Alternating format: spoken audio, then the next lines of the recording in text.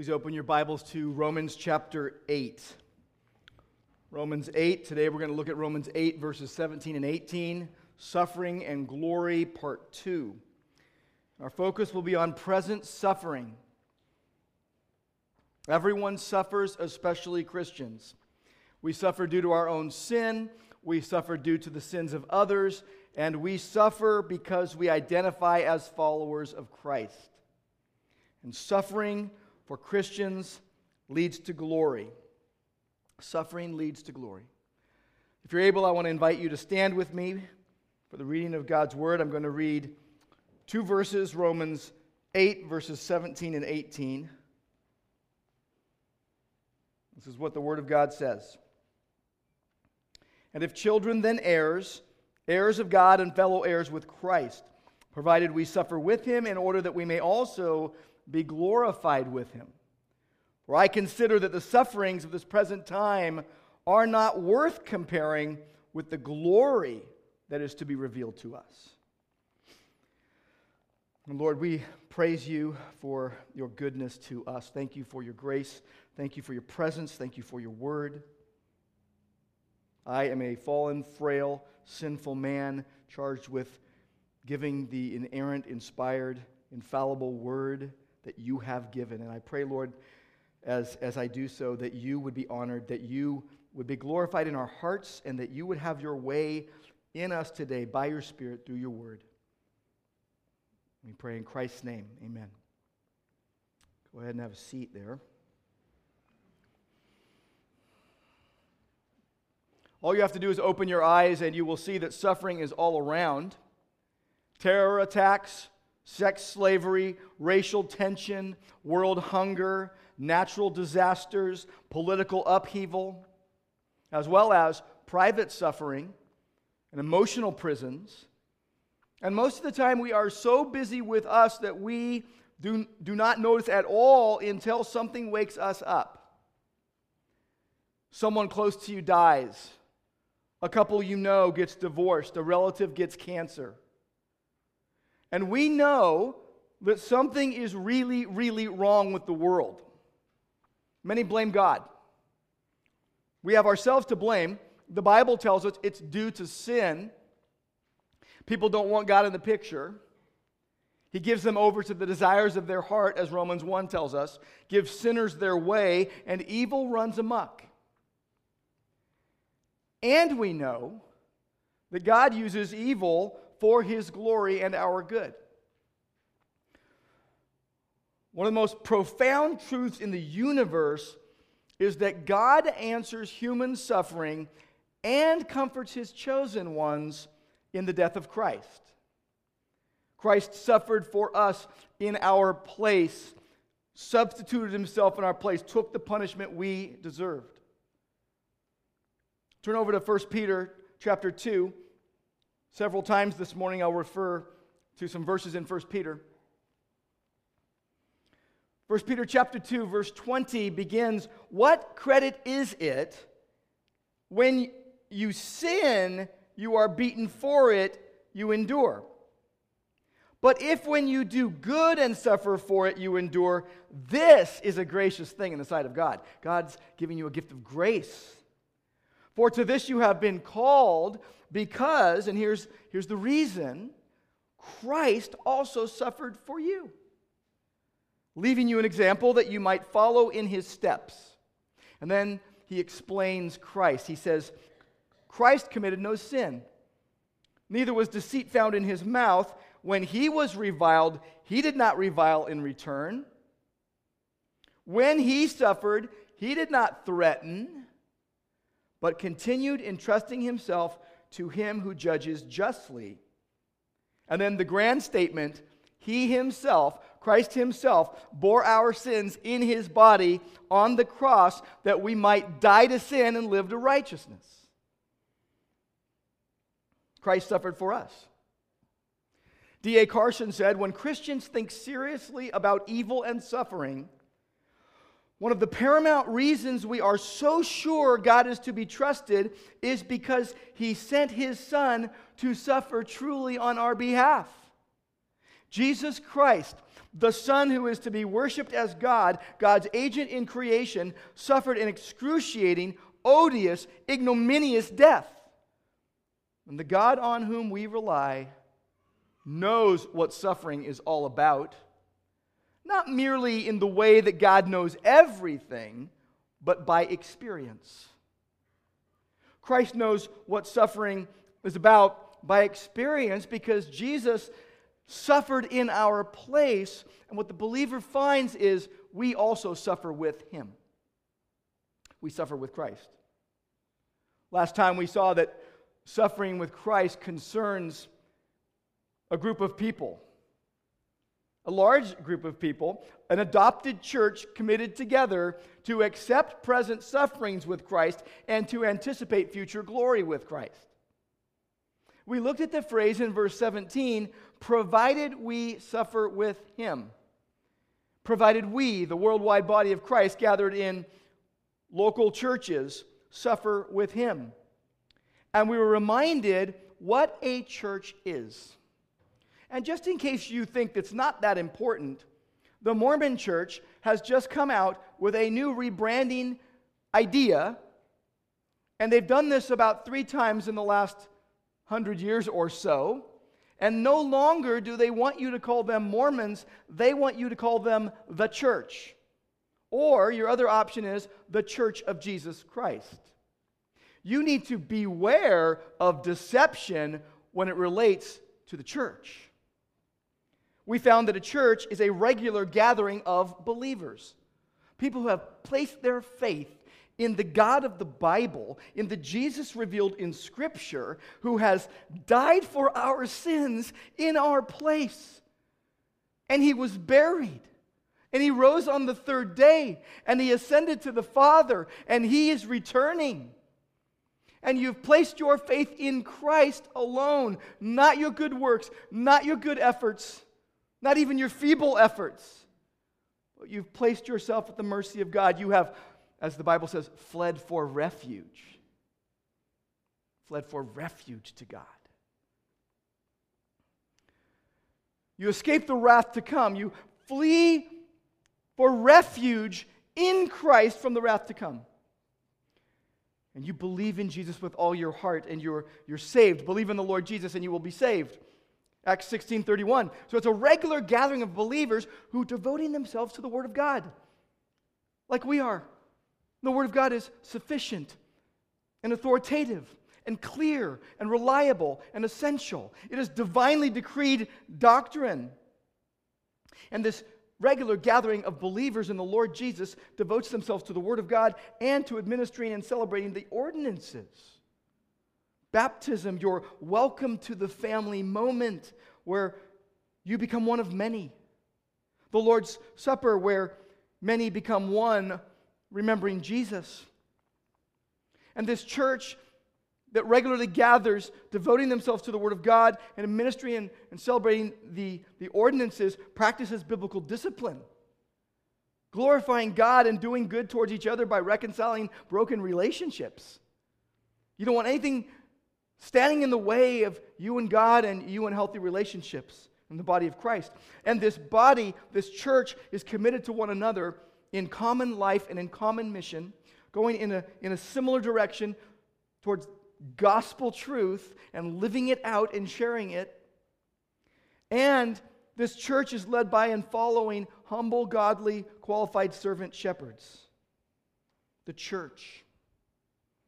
The church corporately committed to Christ and the individuals that comprise it. Verse 17 tells us suffers with Christ. We know there is regular human suffering. We know there is suffering for God. But we know there is this suffering with Christ that is very specific. We are suffering with Him.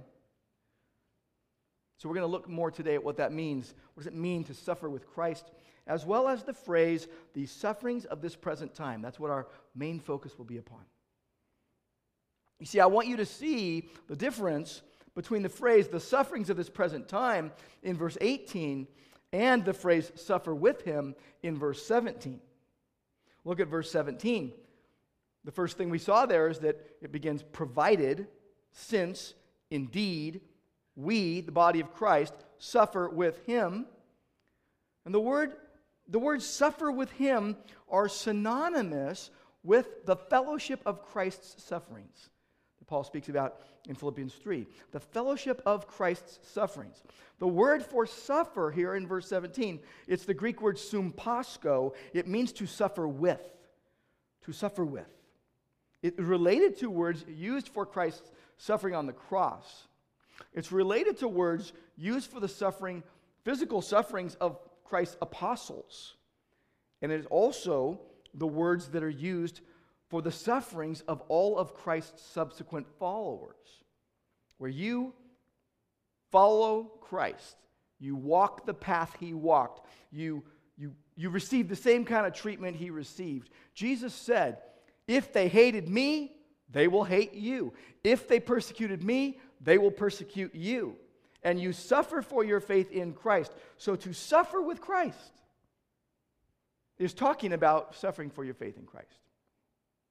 Revelation chapter 1, verses 2 and 9 call it suffering for the Word of God and the testimony of Jesus. You suffer for the truth of the Word of God that you believe. You suffer for your testimony of faith in Christ. And when you do that, you begin to enter into the depth of Christ's suffering for you, understanding that the gospel truth of Christ crucified, buried, risen, ascended, and returning, and you come to appreciate and to grasp, to realize the depths of God's love for you in Christ.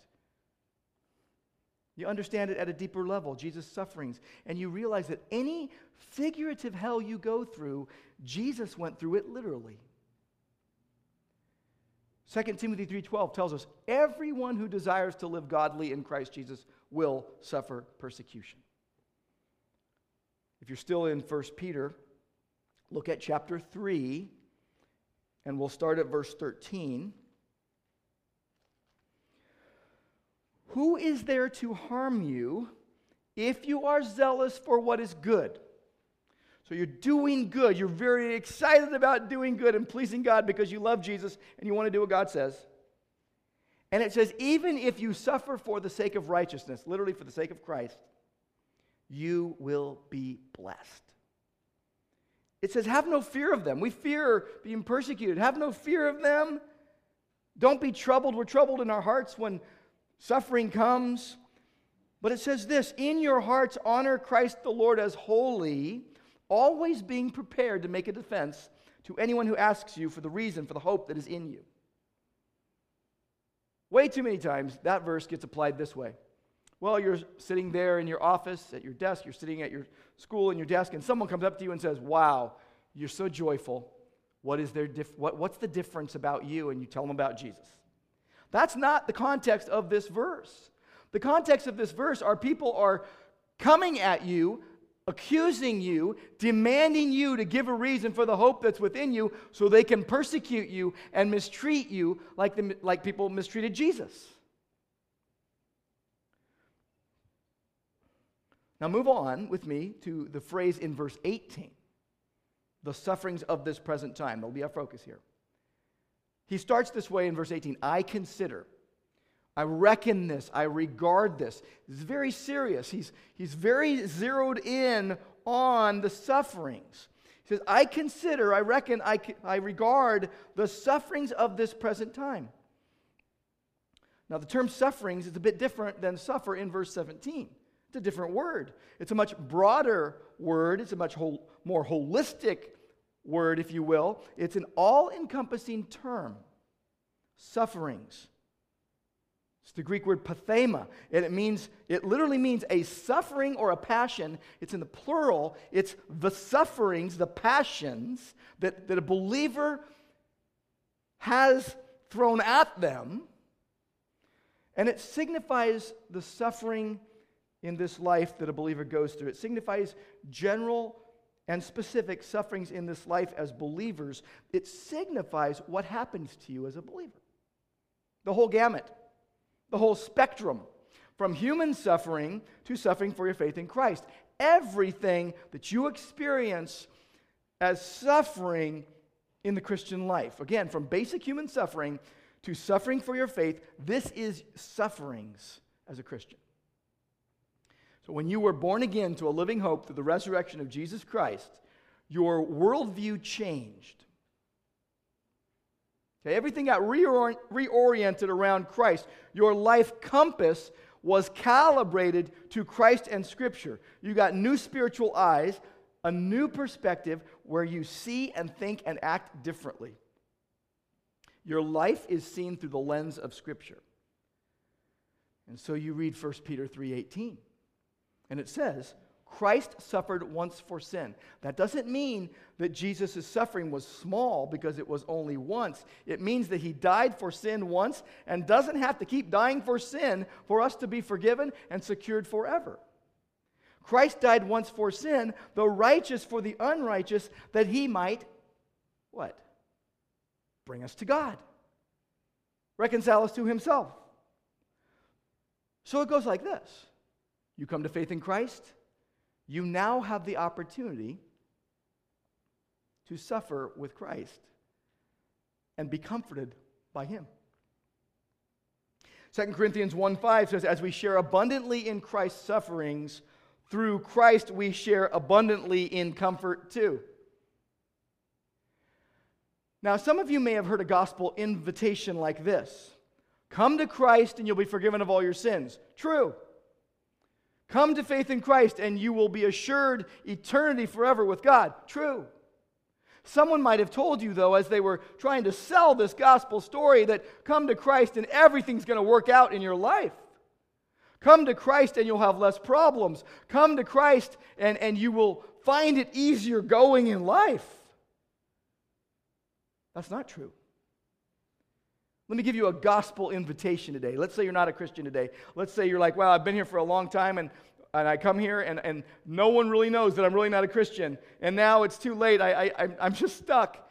Oh, no, it's not too late. Here's your gospel invitation. Believe in the Lord Jesus Christ. Believe in his finished work. Believe in his death on the cross. Believe in his burial and resurrection and his ascension and his promised return. Believe in that. Don't trust in your own works. Don't trust in your own efforts to make yourself right with God. And then, here's your gospel invitation. Believe in the Lord Jesus Christ, and you will be privileged to suffer with him. And be comforted by him. If that's you today, you need to believe in the Lord Jesus now. If you think that at Grace Church of Orange we're always seems to be shaking the tree to find out who's not a believer, we are. God knows. Only God knows. OGK, only God knows those who belong to him. And if you don't belong to Christ, you can belong to him now by faith in Christ. I want you to notice something in this verse 2. Go back to the phrase, the sufferings of this present time. I want you to note something here. This is of great encouragement. This is of great assurance for a believer. They are the sufferings of this present time. That gives me a great assurance. See, the sufferings are temporary. The sufferings are time-bound. There is a timestamp on the sufferings. Unbelievers have no idea the suffering coming toward them in eternity due to God's wrath being upon them. They only know this life. Psalm 37 talks about the wicked, the evil that just feel like everything's great and they're prospering. Psalm 49 talks about people who congratulate themselves while they live, but they have no fear of God.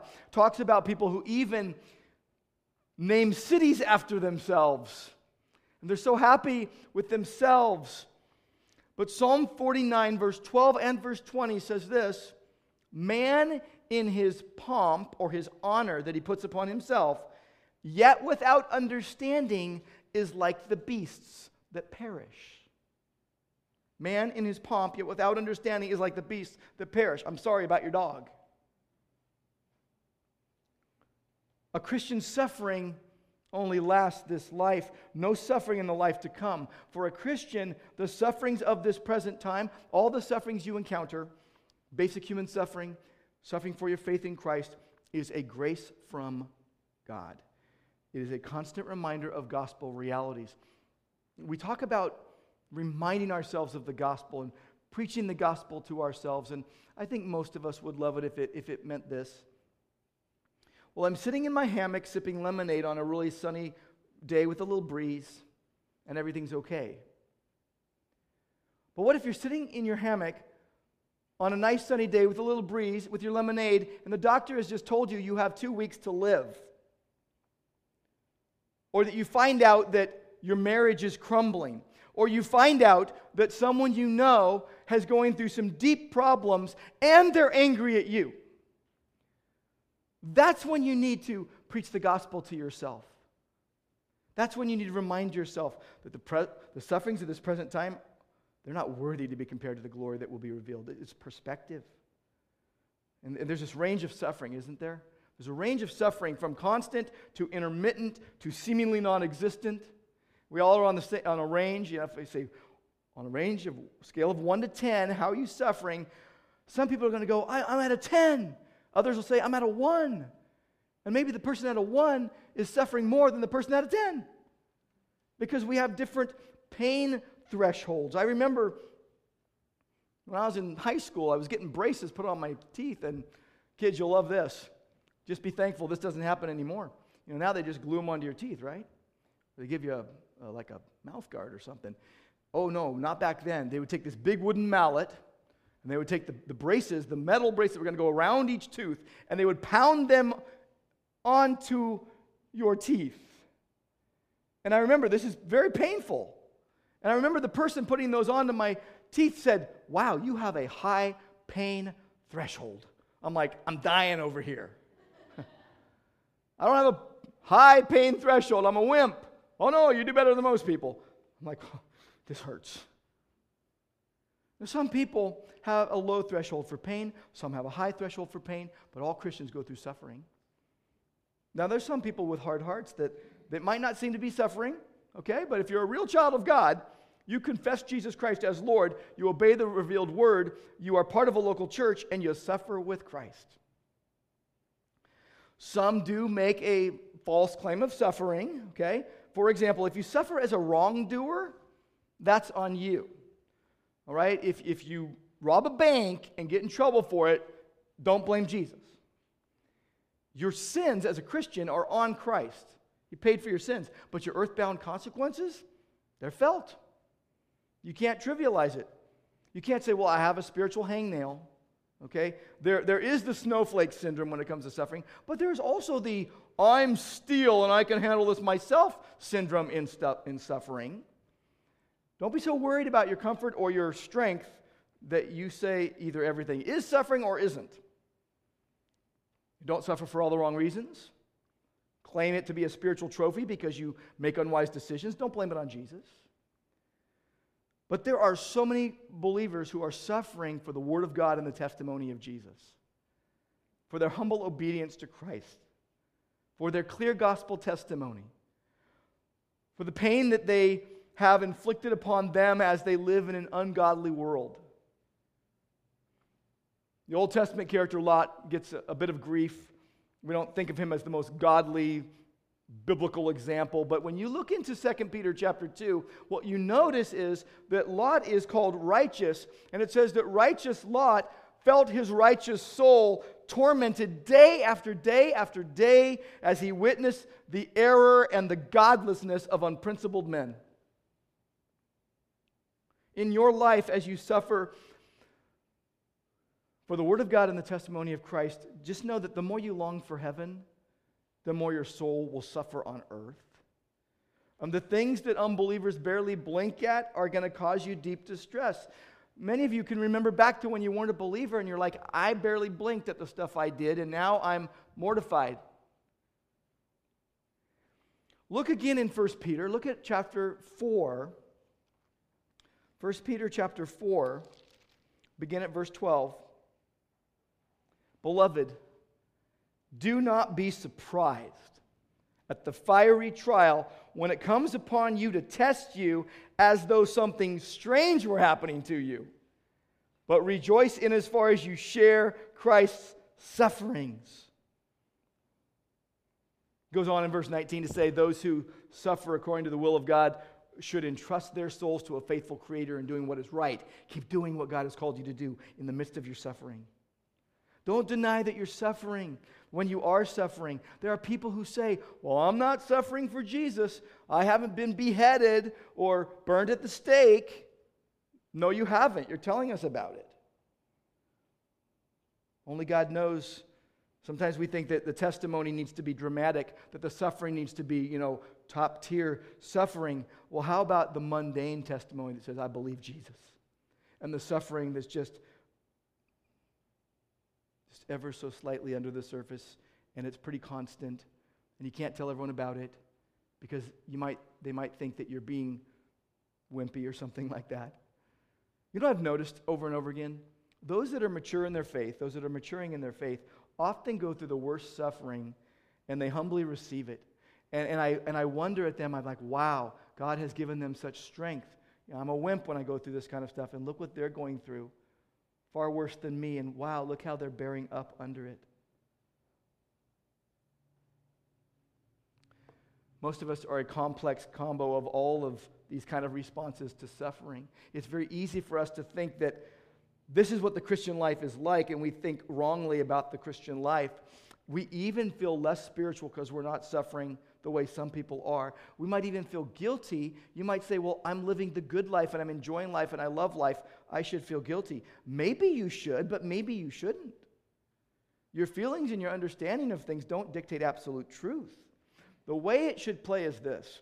Don't deny suffering. Don't downplay suffering.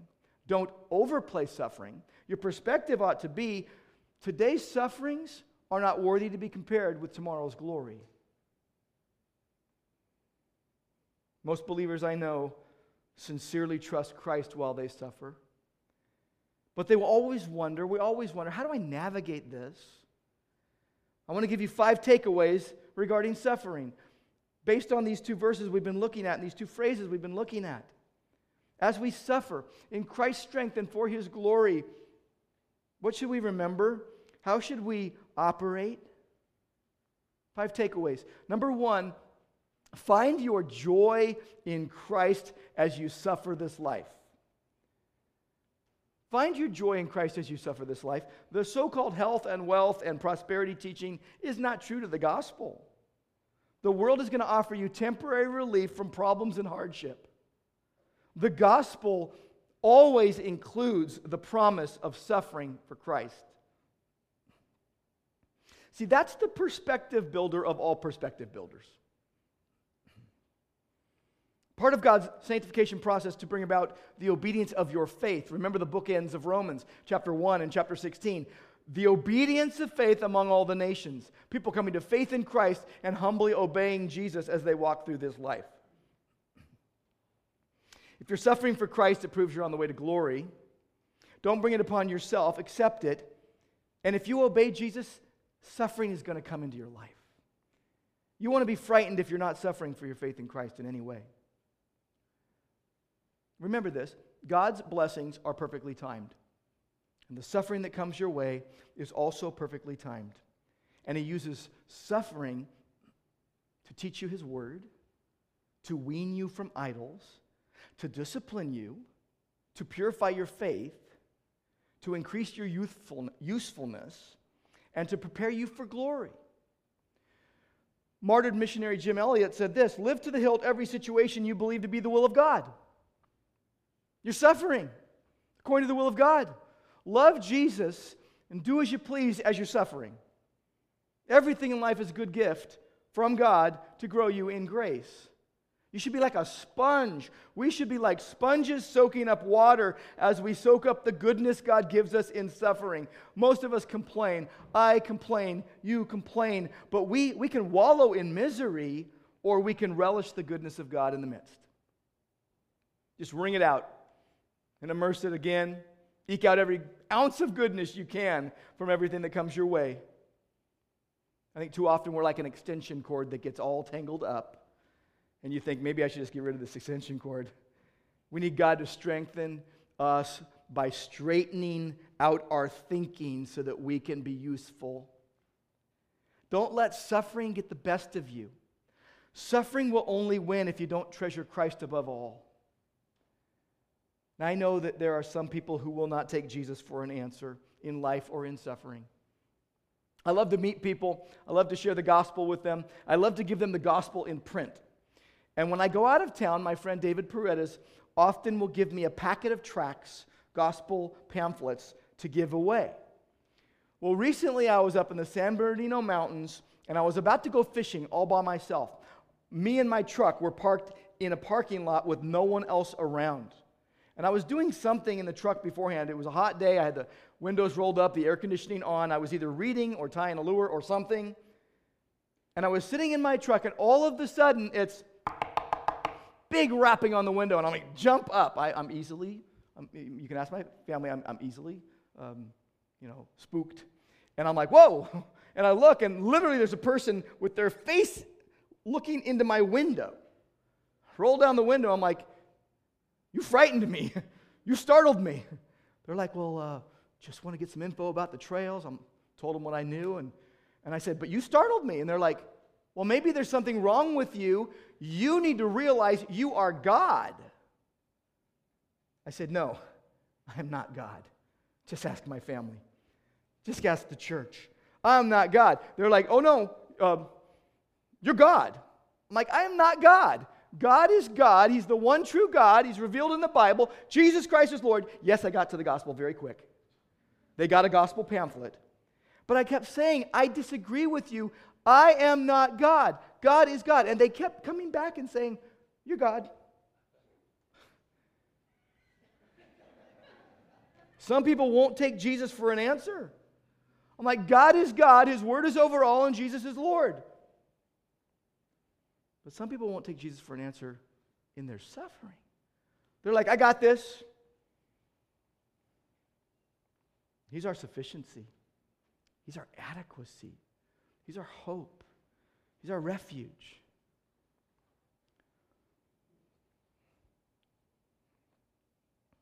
Treasure Christ above all in your suffering. Second takeaway, foster unity in Christ's church, especially the local church you belong to. We want community as we suffer this life. And the challenge is keeping the community focused on Christ. It is so easy to let other things take center stage. It's easy for us to become cliquish or gossipy or petty or small and forget our gospel commission. We are co-laborers in Christ's vineyard. It is so easy to be selfish. It is so easy to care not for others. It is so easy to be self-seeking. But I want you to hear me really clear here. Please hear me clear. Do not be the one who breaks the unity. Don't be the one that breaks unity. Don't be guilty of causing other people to suffer. Don't be guilty of causing other people to stumble. Here's what Romans 16, verses 17 and 18 tell us. Very sobering words.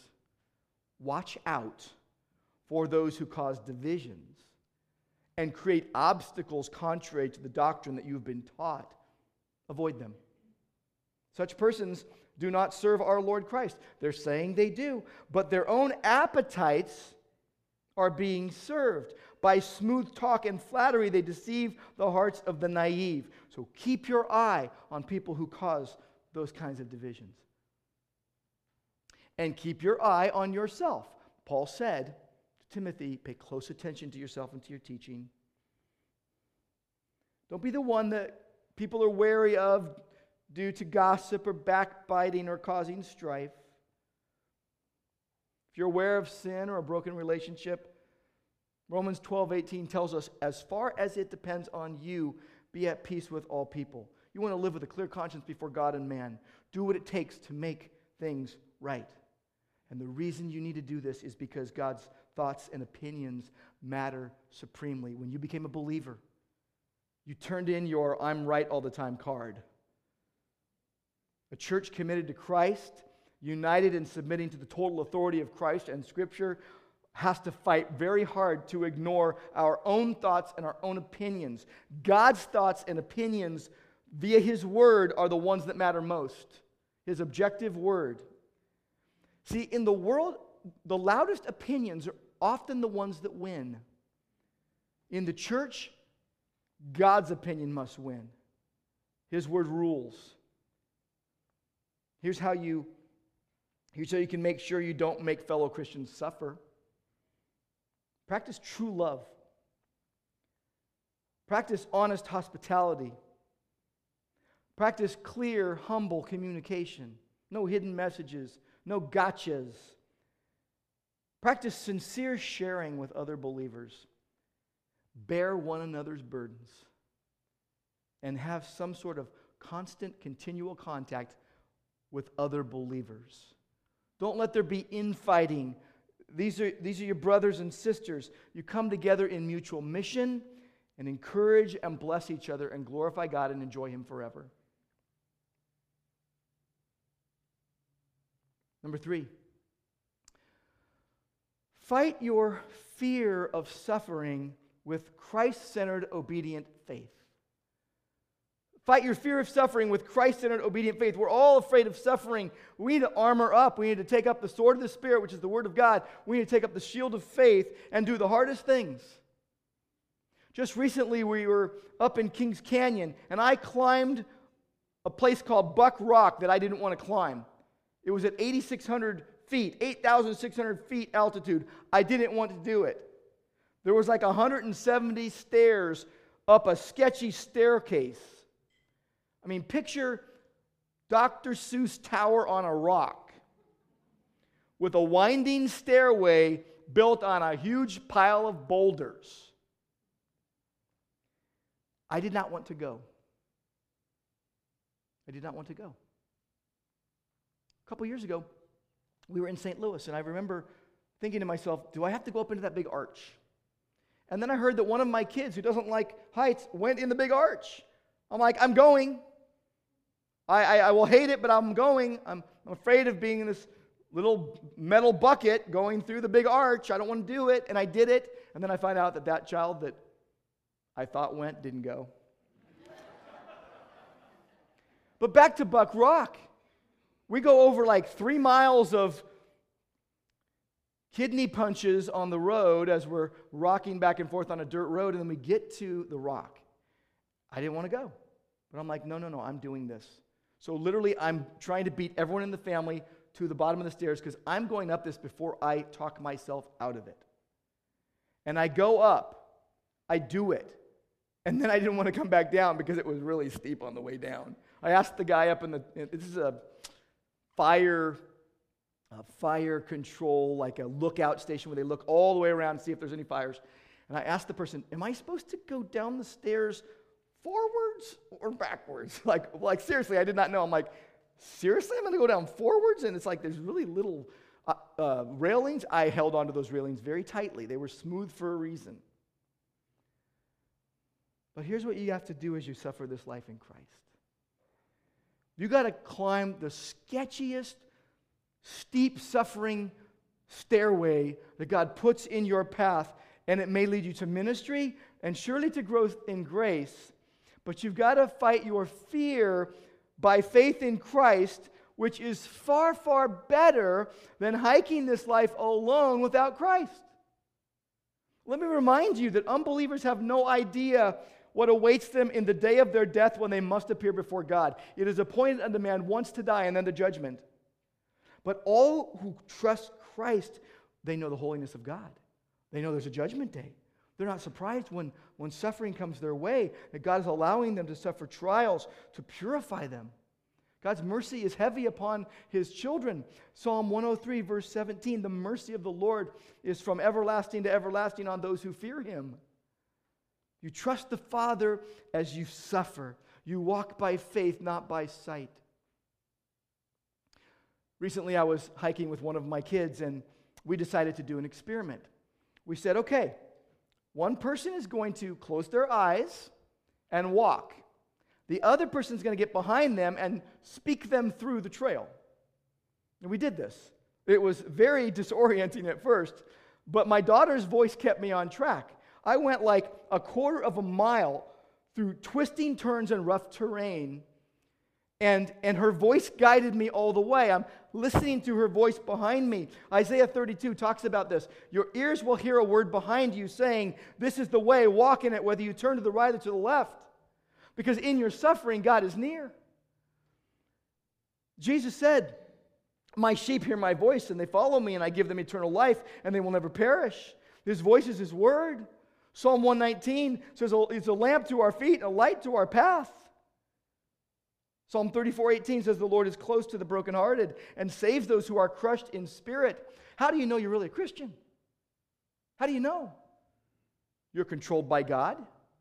You're obeying Him. You're crying out to God in dependence. You're confident in Christ, and you're crushed with Christ. You're crushed with Christ. You're suffering with Christ. Number 4, forget about yourself in suffering. That's the hardest thing in the world for us to do. You have to fight and argue with your flesh. God knows what we need. We need humbling. We need pain. We need to suffer through this life. Scottish theologian and pastor Samuel Rutherford wrote this: it cost Christ and all His followers sharp showers and hot sweats ere they win to the top of the mountain, but still our soft nature would have heaven coming to our bedside in warm clothing. But all who came there found wet feet by the way and sharp showers that did take the hide off their faces, and found to's and fro's and ups and downs and many enemies by the way. Suffering is God's opportunity to you and I to wean us off of addiction to self. Forget about yourself. Remember Jesus in your suffering. He suffered. And He suffered long before He hung on the cross. He wept a friend's death. He wept over Jerusalem. He poured out compassion on the people. Just see what Christ suffered. And then accept suffering and forget about yourself. Because suffering is God's primary vehicle of sanctification for us. We need to accept it. We would prefer it to be optional, but there is no shut-off button. There's no shut-off valve. We can't control it. It's probably helpful for us to see the distinction between justification, being made right with God through faith in Christ, and sanctification, where we're growing in Christ and a holy life, and we're participating in the process. But you won't get more saved through suffering. You don't get extra credit for eating proverbial, spiritual broccoli. But suffering sanctifies us. The greatest suffering we experience is in relationships. We love, and then we go through pain. And we must endure it together. I really am thankful for the opportunity to process these things together in public preaching and private opportunities that God grants. We get to come here together and sing and pray and hear the word, and then we get to interact life to life with friends in Christ throughout the week. Those personal times when what we hear from the word in group gatherings are able to be processed and applied and lived out with other trusted folks. See, as God grows you through suffering, consistent Christian community helps you forget about yourself. Last thing, number 5. Finish the race with Christ in sight. Finish the race with Christ in sight. Like Philippians 3:14 says, I press on toward the goal for the high call of God in Christ Jesus our Lord. Trust God's process. Job did.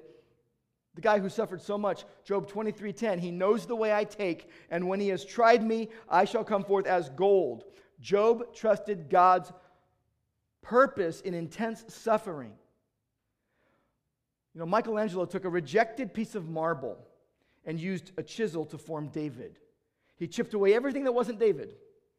You got to yield to God's chisel in your life. He is using it to make you like Christ. The sufferings of this present time are only temporary for the Christian. One day believers are going to be freed from suffering. There's an end date on your suffering. It's momentary. But we want heaven at our bedside, don't we? And God gives you the grace of suffering to make you strong, to make you fit for heaven. There was a hill that I kept needing to hike up at Hume Lake this summer. I've gone up that hill many times. I either hiked it or biked it. And every time that hill makes me heave and suck air and sweat. But there is victory getting to the top. I was going up that hill one day this summer, and I was walking, hiking, and someone drove up and said, "Do you want to ride?" And I said, "No, I'm taking this hill. I'm taking this hill." Don't give up. Stay the course. Finish the race. Keep the faith. God knows what He's doing. The situation looks bleak. His plan is perfect. And it will result in His perfected bride fit for heaven. We are in the Lord's army. We are on God's team. We are Christ's soldiers. We are on Team Never Quit. Team Never Quit. In the football film Facing the Giants, there's a scene where the coach has this leader on the team named Brock who didn't support him. And he has Brock do this agonizing death crawl, blindfolded, with a 165-pound guy on his back for what he thinks is about 50 yards and ends up being the whole 100 yards of the football field. And this coach is urging him on the whole time. And he's screaming in his ear in the final yards as he's reaching for the goal. And he's saying, "Don't quit! Don't quit! Don't quit! Don't quit!" Jesus says, "You're on my team. Don't quit. It's on me. I'm carrying you. No one can see me, and you might feel blindfolded half the time. Walk by faith, not by sight. Trust me. Don't quit. Suffering throws you for a loop. Glory is yet to come. Relish the hope that you have in Christ and dig in for the fight. Don't quit. Jesus has you. He who began a good work in you will be faithful to complete it in His perfect time. And Lord, we thank you for the joy we have in you even as we suffer this life. We pray for grace to foster unity in your church. We pray, Lord, that we would fight our fear of suffering by faith and forget about ourselves and finish the race with you in sight, knowing there is glory to be revealed. We praise you in Jesus' name. Amen. Amen.